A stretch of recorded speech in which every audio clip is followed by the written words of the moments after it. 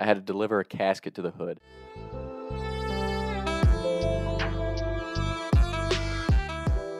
A couple years back, I was working part-time at a funeral home up in the Philadelphia area. One day I come in, I was supposed to work a service, so I'm in like a full suit and tie. And they're like, actually, Thomas, we're going to send you on a casket delivery down to West Philly. Sure, West Philadelphia, born and raised, Will Smith, right? Sure, let's do it.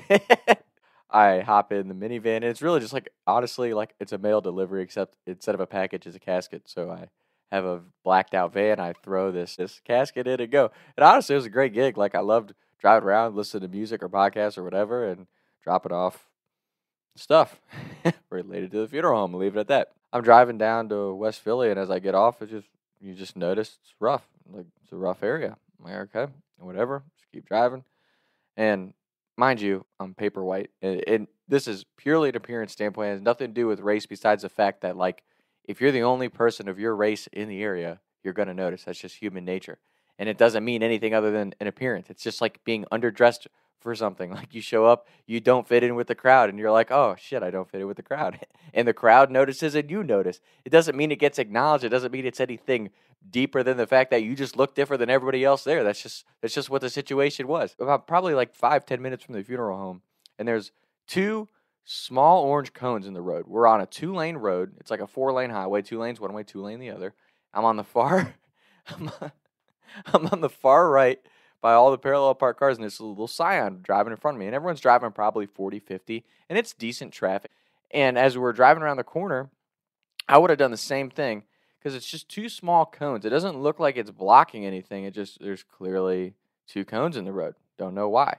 So this Scion's in front of me, and I'm kind of half paying attention. I'm more like looking around, listening to music. I'm like, I have no idea where I am. And my GPS wasn't really working.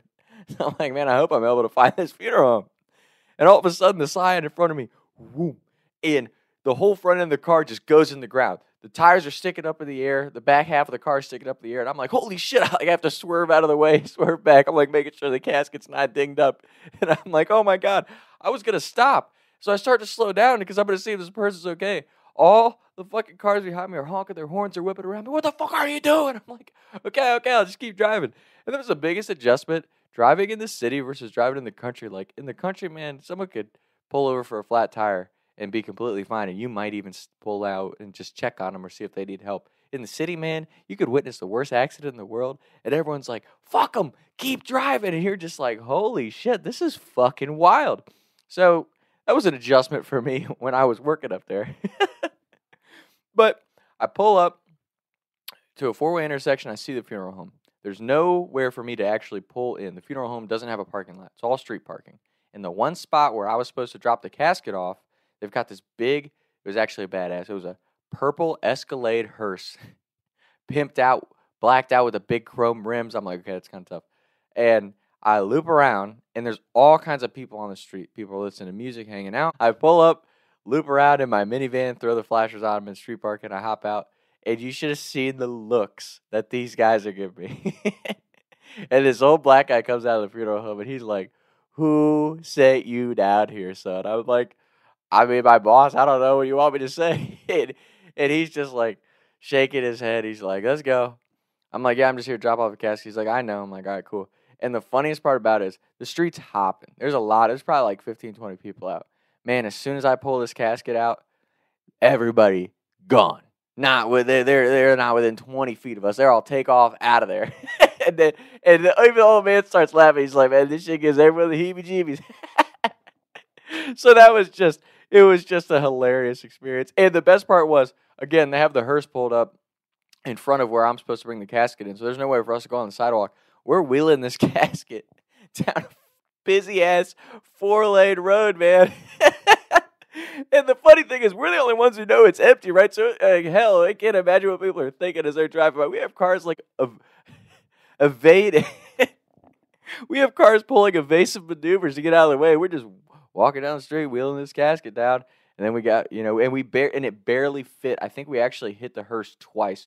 The dope-looking purple hearse, putting the casket in the garage. So that was a hell of an experience, man. And that's one thing I have to get it off my chest because, like, and a lot of people are going to say, like, as a white person, I probably have no space to speak on this. But, like, I do think it's crazy we're such a race sensitive society right now, especially in the United States. And it's like the reality of America is we're a melting pot. You're gonna have different cultures and sections of our country where it's predominantly certain races, religion, whatever. And I think it's just one of those things. We all have to be comfortable being out of place at times. We have to be comfortable being uncomfortable. I mean, it's the reality of it. I'm sure there's plenty of times where everyone, regardless of your race, skin color, gender, whatever, that you've been in a situation where you're the only one there that's like you, and you feel a little uncomfortable at first.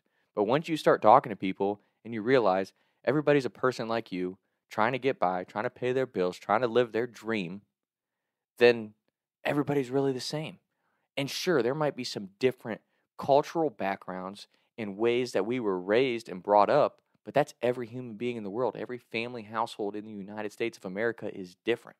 So for me, I think what really bothers me about the racism thing, and again, maybe I see it differently because I'm a white kid, right? But I think what really bothers me the most is like, there's all this division that's put down on the American people. Like, you need to hate this person for their color or their religion. And it's like, no, like, we all bleed red, white, and blue at the end of the day. We're all living in this country. I don't see the point in trying to create hate and division in the world. The day that we all stop pointing out that a person is white or black or Asian or Hispanic or Catholic or atheist or whatever, or Republican or Democrat, the day that that stuff goes away and we're able just to recognize we might have different opinions, we might be very different human beings, but at the end of the day, we're all Americans, we all are equal here on this soil. That's the day that we really are able to put all that other shit aside. And again, I've said it on here before, I can't help but think that some of this division is intentionally put out there to keep the American people divided so the people up in power can continue to be up in power. And they like it that way. They like to make us feel like we should always be fighting and that we're not good enough and that we're not worth being what we dream about being. And to me, that's fucked up. And we should fight that by being everything that we dream of being, regardless of your race, your background, your financial status, whatever it is. So it's just my thoughts. It's just my 2 cents on that. I'm not saying racism doesn't exist, but if we continue to harp on it and act like everybody has to hate each other because of their different colors or religions or beliefs, like that's just going to continue to make it worse. So it could have been a totally inaccurate description, but that's my description of it. So talks of time.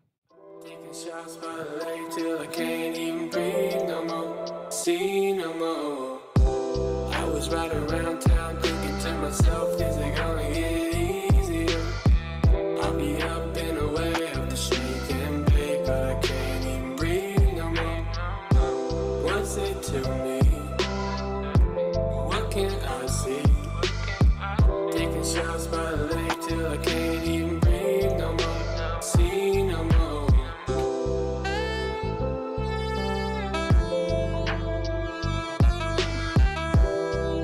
Mic check. Mic check. Mic check. Mic check.